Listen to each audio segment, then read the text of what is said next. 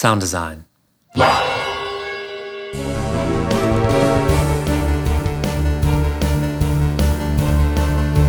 Sound Design Live is produced independently by me, Nathan Lively, in Oakland, California.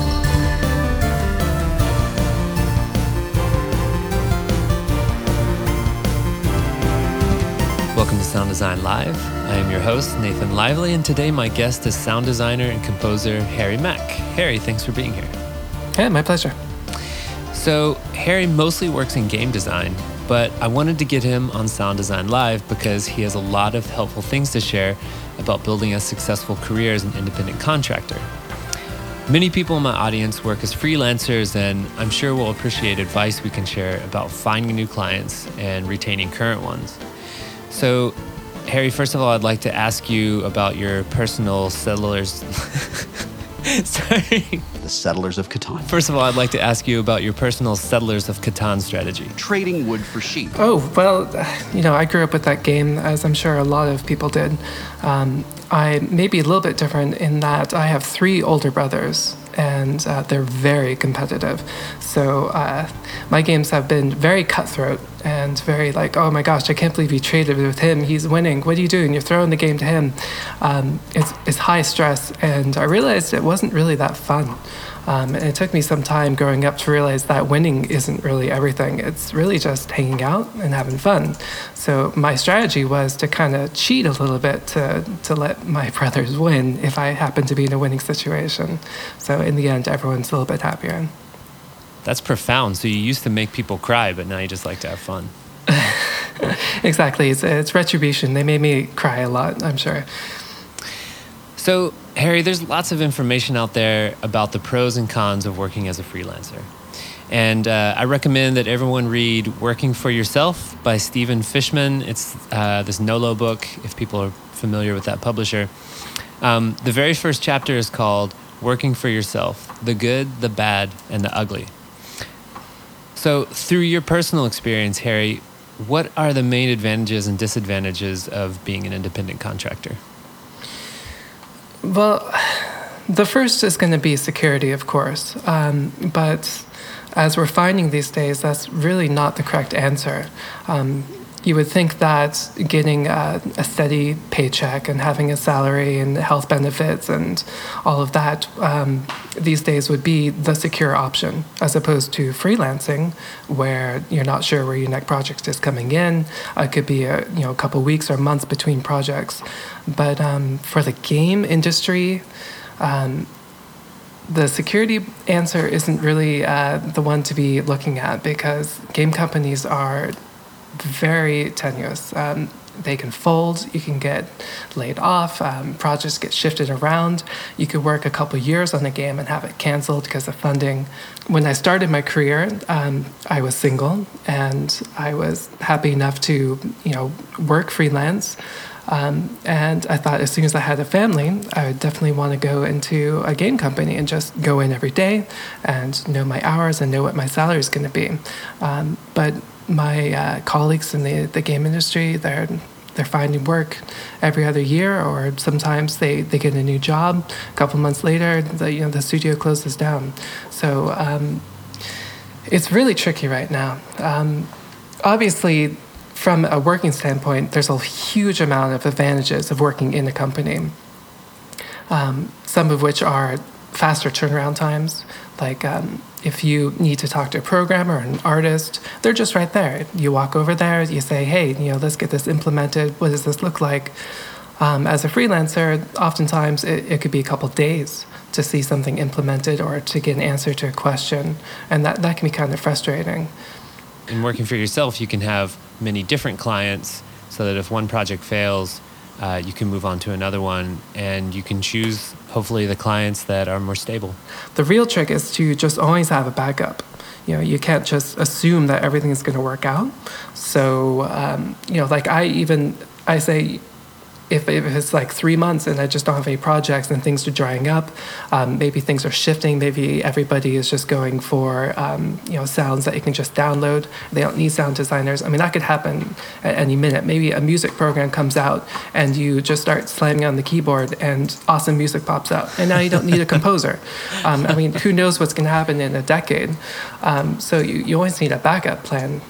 Like for me, like I have lots of music background, so I could do some piano teaching. I could go and do some college courses, and always keeping ties with something that can happen as a fallback is very important.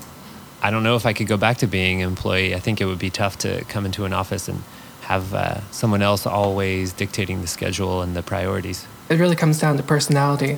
Like if you are the type that wants to be directed, then that's great. And if you want to be the one that's calling the shots and pushing back the clients and saying, no, this is the audio design, I'm the professional, you should listen to me, and you're hiring me for my expertise. I mean, it's going to appeal to different types of people. I personally could go either way. Like there's a lot of advantages and disadvantages to both. Obviously, being able to set your own hours is excellent, but at the same time, sometimes you really don't get to set your hours. It's just work nonstop. Right. And even when you are not completely swamped with a bunch of multiple projects, well, now you have to work even harder to make sure that you have projects coming in. I think you and I took similar paths that are pretty common, where you start out working in a venue, in my case, or working at a studio in your case, and you're working for someone else and you have constant work for a few years, and then eventually you go independent. So I think that's a pretty common route. Well, I would say to anyone, if they're looking to get into game industry, and maybe for other fields too, is you definitely need to go in and see how a studio runs. Even if you're not the audio designer, you can go in and if you're just starting, get a testing job, something low entry, like even like a secretary position or whatever, just so you're in there and you can see how everything's running. You can see the project cycle from beginning to end, and that's extremely valuable. When I started my career I started freelance, which is to say I didn't have a job. I didn't know what I was doing. I said, I just want to be a music composer. I don't want to do sound effects.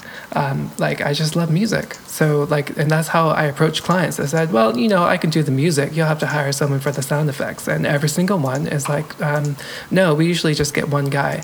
And, if I had that experience in the beginning, working in a company, I would see that the audio teams, depending on the size of the project, of course, it's usually just one or two guys, and they do it all. And of course, if you're talking about the AAA, they have like 3 or 4 composers and lots of sound designers. Getting to see how that works and what the sizes are and how it all works out is extremely valuable. And that's where I decided to go after a year of just not really getting anything to click.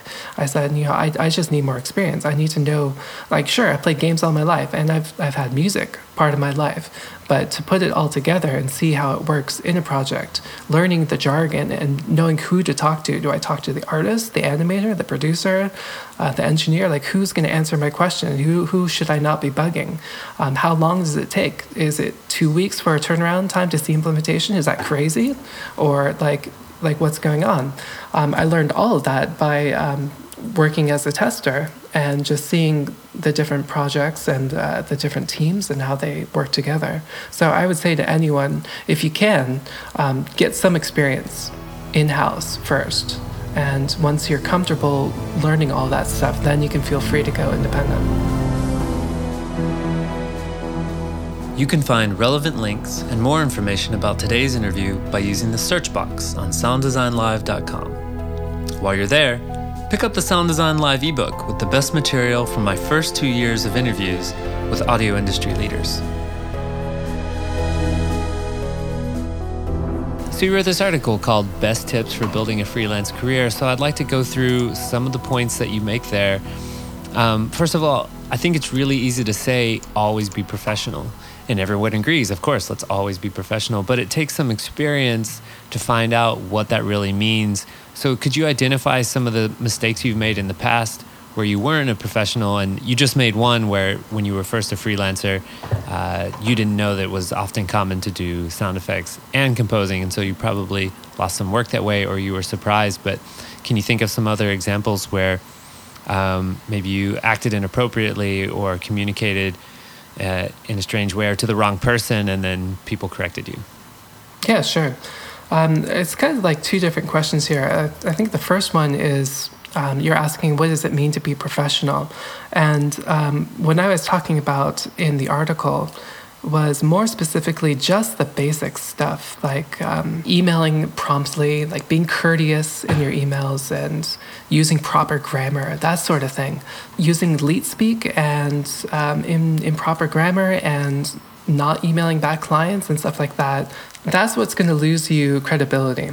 And if you just present yourself as a professional, you'll be received as professional. And that's someone who's educated and is confident, who knows what they're doing, as opposed to being very like meek and asking a lot of questions and deferring everything back to them and not really sure where you're going. I mean, they pick up on this, and if you present yourself as professional, you'll be received as professional. And that's kind of what I was talking about in the article. And a lot of that comes from just speaking to some clients, how they all have a story of some audio guy that was just completely flaky. It just baffles me.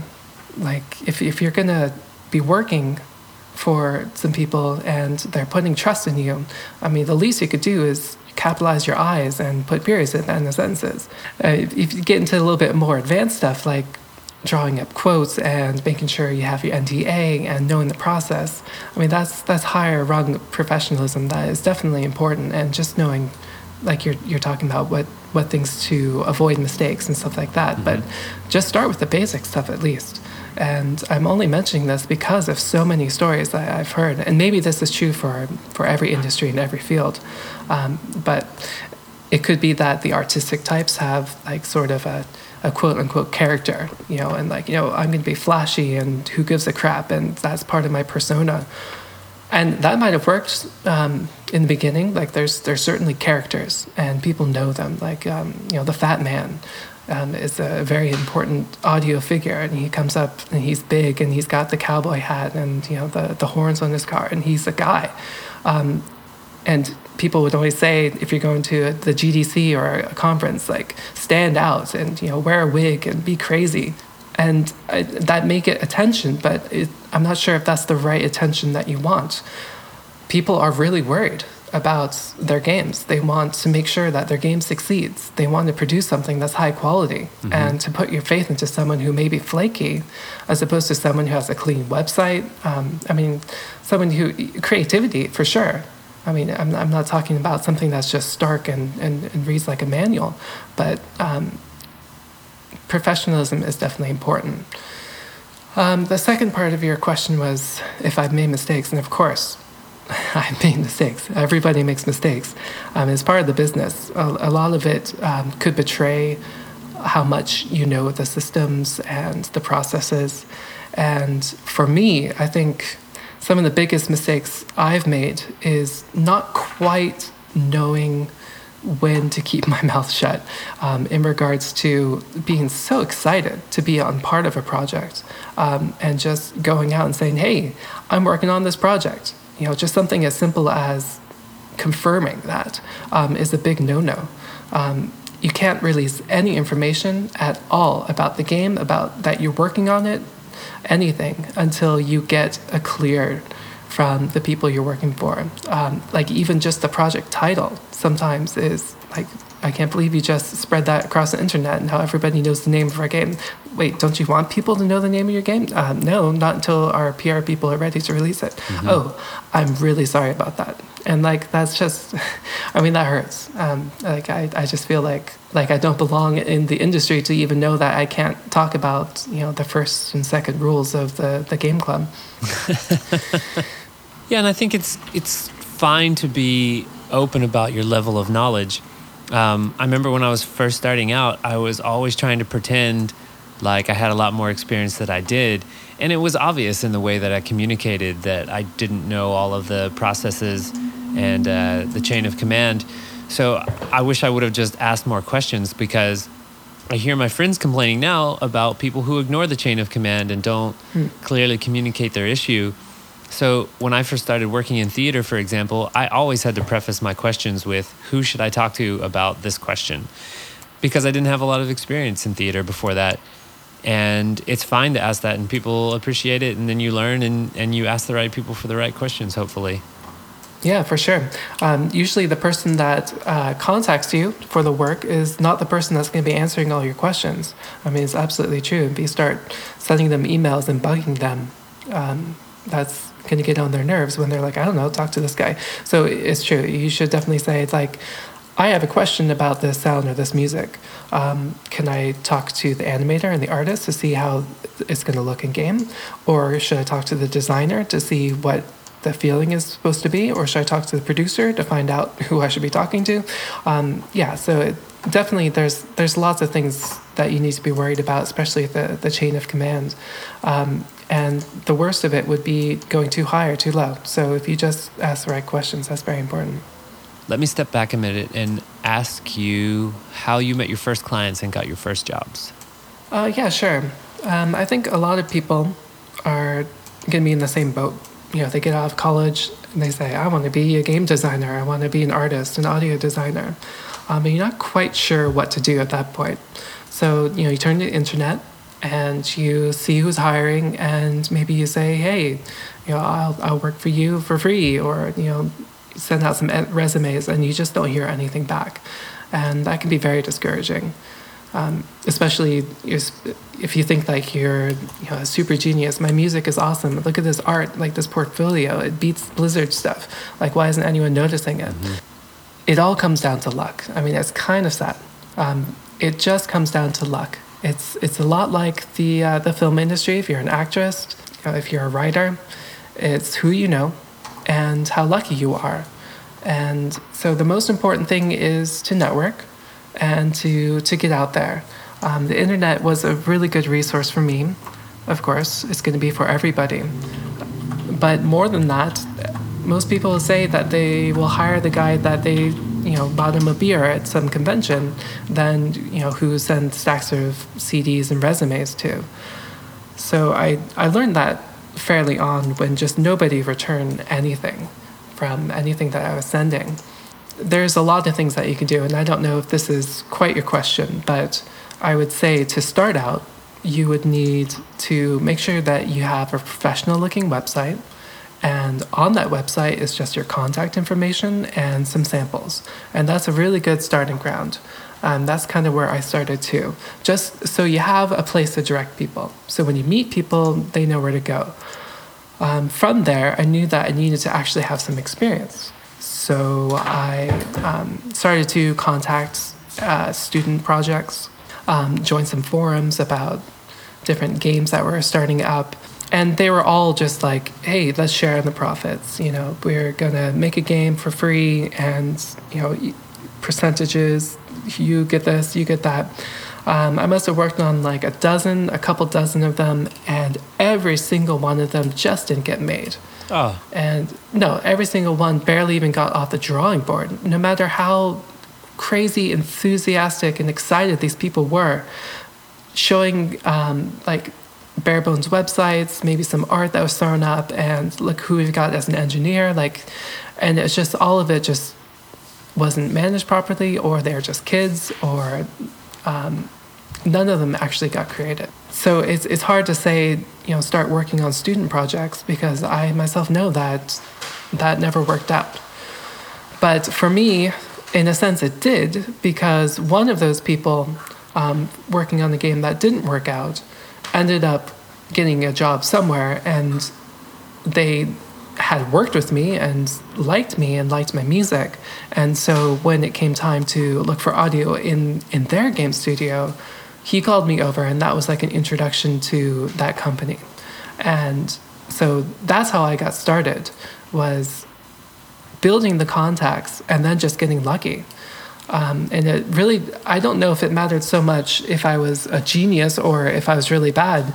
It's more how friendly you are and how you network and how you meet people. And as long as your stuff's pretty decent, when you go into that interview and you're excited about games and you're a friendly guy and they want to hire you and you can do the work, that's really important. And so that's what worked out for me. It's just being nice and friendly and out there and very, very lucky. That's interesting because I've gotten almost all of my jobs just by hanging out at music venues and going to see theater and meeting other sound designers and sound engineers. But it sounds like you got your first jobs just by hanging out in forums and working on small projects with people who were in the same boat as you. Yeah, absolutely. And that's not to say I didn't try all the other venues. Like, I went to the conferences, I had my stacks of CDs to hand out and my resumes, and I tried to talk people up. But they could just smell the desperation. Like, it's some guy that hasn't worked on anything before. He's obviously sitting down here to talk to us to get a job. And nowadays, I'm sure that's much, much worse. The last few conventions I went to, it was crazy. It was just so many people running around like, hey, do you have a job? Do you have a job? Do you have a job? Like, nobody had jobs. Everybody was looking for work. I would be very afraid to start working right now, as opposed to a decade ago. Wow. Because it's a very new environment. But it's not so bleak. With the App Store and with the small space games where small studios actually have a chance, that's great. Because when I first got in, I just thought PlayStation games. That's what I'm working on because there's nothing else. It's console games and PC games that don't really sell too well. Handhelds, who knows what that is and how to get in contact with those people. But nowadays, everybody is making apps for free, putting them up there, using them as showcase. So maybe going that route would actually get some more traction these days. Sound Design Live produces free audio podcast interviews with industry experts, product reviews of pro audio books, hardware, and software, and tutorials and articles on sound engineering, sound design, and sound system design and optimization. Subscribe today at sounddesignlive.com or by searching for Sound Design Live in iTunes or SoundCloud.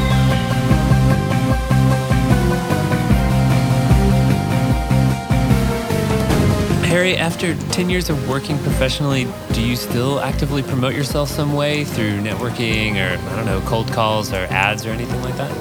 Well, obviously, I'm doing this, right? It's always going to be part of this project. It's always going to be part of my career. As an independent audio designer, I'm just going to have to keep growing my clients and getting my name out there as much as possible. It's my least favorite part of this job. I love when I'm composing and I love when I'm doing my sounds. I don't like writing up contracts and harassing people and going to conventions and trying to stick my business card in every person's hand. Mm-hmm. I'm very thankful that I haven't really needed to do that in the last 4 or 5 years. But I still need to, and I still go out there. That's just going to be part of, I think, everybody's career who's a freelancer. They just need to have that roll of cards where they spin it and, hey, do you have any work? Do you have any work?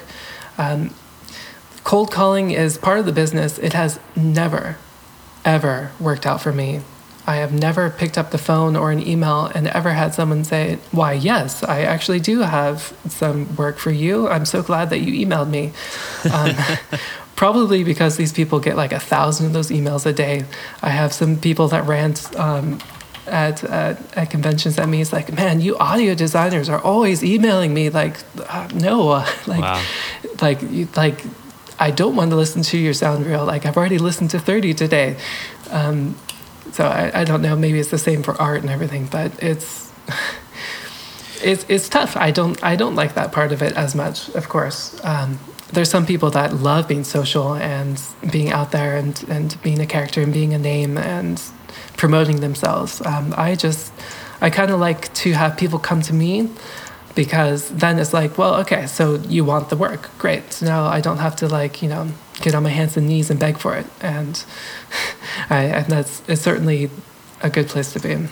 I have had a little bit more luck in contacting companies that I don't think audiovisual technicians would normally contact. I think probably lots of sound engineers, when they're first starting out, are thinking about contacting the big concert venues and contacting artists, but they don't really think about contacting law firms, for example, to offer them their services for live events or for webcasts or for PowerPoint presentations and meetings or whatever it might be. And I've had a little bit of luck recently in making those kinds of contacts. Oh, that's awesome. Yeah, trying to find the niche that other people are ignoring. Absolutely. I would completely agree with trying to be original and breaking out of the box. Like I said, I'm sure these people are getting a million emails, so that's not going to be effective. And getting a phone call, I used to get phone calls from audio people when I was working at a game company, and I was working at a smaller company, like less than 20 people, and I was the only audio designer, and I just get so many calls directed to me from like these big shot audio guys that worked on a million games, like asking for work. I was like, dude, like I'm working on my second project here, and you're calling this crazy little company that, like, how did you even find us? It's definitely interesting to try to break the mold. If you go to my website, there's a lot of things that I've tried that is not just a demo reel. There's a whole bunch of different things to click on. Like I have an interactive studio. I have a lot of personal projects that I kind of promote that isn't so game related. I think that if people are creative with their sound reels and with their websites, and they have something that maybe other people haven't thought of, like you're talking about, talking to different people that maybe haven't been talked to death, then that's great. Because I've had a few people say, I accidentally Googled this and your crazy thing popped up that had nothing to do with games, but like I looked at it and it was cool, and I sent it to my game friend and he liked it, and I thought that's cool, and so it's working. Harry, in the bidding process, do you ever find it helpful to throw out ballpark figures? Like for one camera, it would be less than $1,000, but for a multi-camera event, it would be more than $1,000 or something big like that. Yes. Yes, that's what you have to do. You just have to, because you'll never know what they're thinking for their budget unless they tell you. And there's been so precious few wonderful occasions when they say, hey, we have a couple $1,000s to do this, and here's the work. Is that something that you can do? I love those types of emails because it's just so easy to say, yes, I can do it for that amount, or I can do it for that amount, but maybe we'd cut some of this because that would take too much. And that's just a great way to start a conversation, but it rarely happens that way. Mostly it's, what do you charge? And it's really so that they can have a number and compare it to the 30 other people that they have emailed, or the 100 people that have emailed them. Mm-hmm. And they can say, well, whatever's the lowest versus quality, is what we'll go for. I found that for the bidding process, I will never answer on the first email unless it's just like, a really obvious, easy question. I will usually just say, I would love to draw up a quote for you. Can you tell me a little bit more about the project? Such as your timelines, how big it is. There's a million questions, and you just need to get these figures in order to even begin to think of a quote. And one of the tricks that I found is usually they'll have a signature, or in their email they'll have their company name, and that can give you a lot of information. Such as, you Google up the studio and you can see that they've made a bunch of AAA titles, or you can't find their website and you don't know if they even are a studio. And that will give you a lot of information whether to proceed or how to proceed and how to draw up your quote or your bid. But definitely when it actually comes time to the bid, and unless like they're at the last 2 weeks and they know exactly what they want, they're not going to know how much music and sounds they're going to need for their project. If they're presenting to you a question of how much you charge, but they don't know how much they need, it's impossible to draw up a quote for that. So when you find out more information, try to find out what you're going to need in terms of assets. And if they still don't know, then you can just say, well, here's a ballpark figure. I can charge per project, which is if it's like a small space game, I can go under this amount and give you all the audio. But if they really don't know and they want per asset, like per minute of music or per sound effect, then you give a range in the sense of like, well, the low end, you'll probably need about 50 sound effects, the high end, 150. And so that's going to be your ballpark right there. It's going to be two figures. One of them is going to be the low end of the amount, and the other is going to be the high end. And then they can kind of choose, well, we only have this much, they're thinking in their head. So we will say, okay, so we'll need about 75 sound effects. And that kind of gives you an idea of what they're thinking of before they contact you. Because usually they'll have a number what they can spend, or they have a bunch of other numbers that they can compare it to. And it's really tricky. Like even after 10 years of this, like I'm still like, oh my gosh, like how much should I charge? And like if it's a new studio, I like to cut them breaks. I like to say I give first client discounts, and if you're an indie studio, like I like to work with indie teams. They're great. You know, for a couple months, you can get something, you can see your results, and that's really great compared to a AAA title that takes years and may even get canceled. So I like to give discounts for that. So that all will affect the ballpark figure.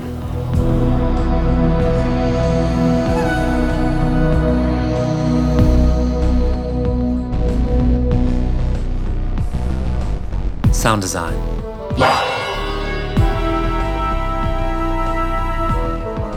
A year ago, I got a standing desk that can convert between sitting or standing, and that's been really good for me. So I usually sit for an hour and then stand for an hour and sit for an hour and stand for an hour. And that's great because then when I'm standing, then if I'm just listening or if I just need to think about something for a minute, then I pace, I dance, I do whatever. And so there's more movement, and that can make a long work day a lot easier to get through. Well, that sounds great. I noticed fairly early on in my desk career that having the right chair and support is very helpful.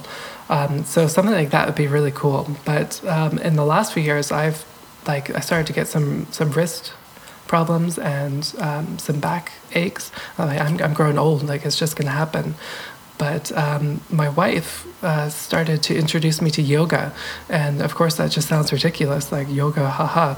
But it's actually been pretty dang helpful at the end of the day to kind of just stretch out everything, to have like 30 minutes of just quiet. And we don't do the incense, we don't do the lights or anything crazy, we don't do the hot yoga. But just like having some downtime where like all day I'm just being pounded by like different rhythms and beats and noises and high pitches, and like it's pretty stressful. Like at the end of it, like I'm a little bit rattled. Like especially if I have to do headphone work and put mixes on, I'm gonna have a headache, and I'm gonna forget that for 2 hours I didn't get up, and my back is gonna hurt a little bit.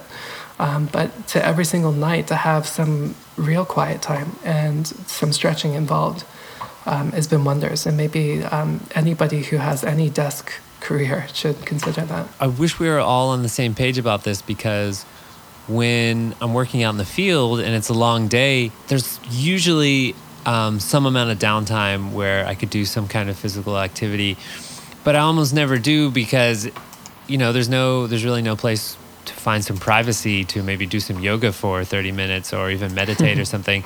And I don't usually want to ask that of anyone because, I don't know, you know what I mean? It can seem silly. You're afraid people will judge you. It's hard to be confident about those things. I wish we all wanted that, so we could all have like a 15-minute yoga break in the middle of the day or something working out in the field on an event. Yeah, well, when I was working at a company, I've seen a lot of different companies that just have mandatory, like, hey, we're going to start the day with some exercises, or, you know, everybody at lunch is going out and playing basketball together. And you're going to miss that when you're a freelancer, because it's just you and you're responsible for yourself. And there's no boss, there's no mom, unless you're living at home, that's coming in and telling you what to do.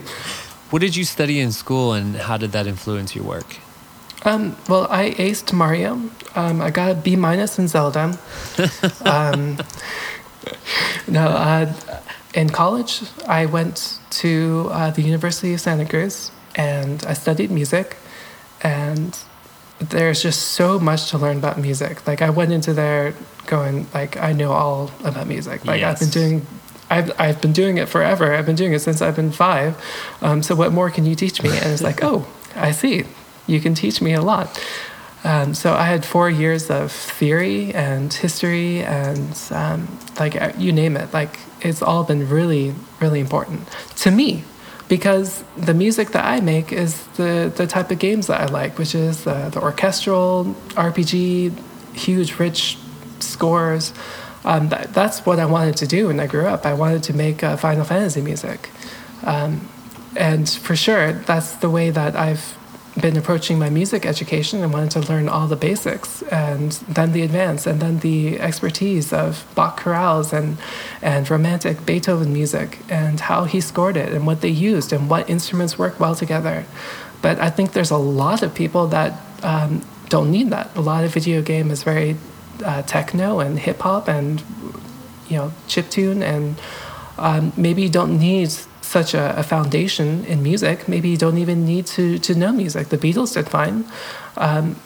And I think that it's just kind of, you just have to follow your passion. And if your passion is doing rap music and maybe you want to do the next Donkey Kong rap song, that's going to work out for you. You just got to follow it. And that's what I did. I would say at the very least, learn the piano, learn some basic note music, because like piano is like the English language of music. Like it allows you just to communicate with all the programs and to understand how to manipulate a score and to look at music. I mean, I think you can work with Fruity Loops and maybe you don't need that so much, but I think that's the bare bones of what you'd need to do. I quickly found out I couldn't be a composer for music that is just presented. Like you buy a concert ticket and see some performers. Like you just can't make a career out of that. Like, and it's very unfortunate, but society these days, it doesn't really want to support except a few very lucky people. And it's the same with artists. It's a different environment compared to a couple hundred years ago when, you would have patrons and you could actually make a career of just sitting around painting or doing music, but it's really hard now. So I knew that I needed to have an entertainment angle, and I knew video games was going to be my career ever since high school. When I even dreamed it was possible, I said, that's what I want to do. And I could have done anything. I could have done math. I could have gone to any school, but I really wanted to go and do music and really push for video games. And I think part of that passion of learning and wanting it is what helps create the success today. Hey, this is Nathan. Thanks for listening to the show. If you've enjoyed this episode of Sound Design Live, rate it on iTunes or send it to a friend.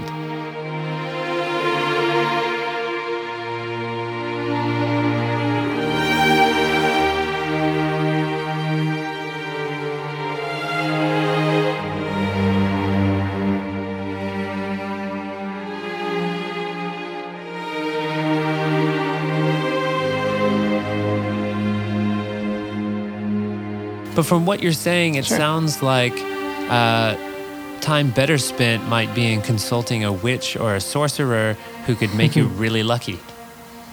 Absolutely. I would say that you should go to all the Wiccan conventions and consult the Ouija board. Sound Design Live.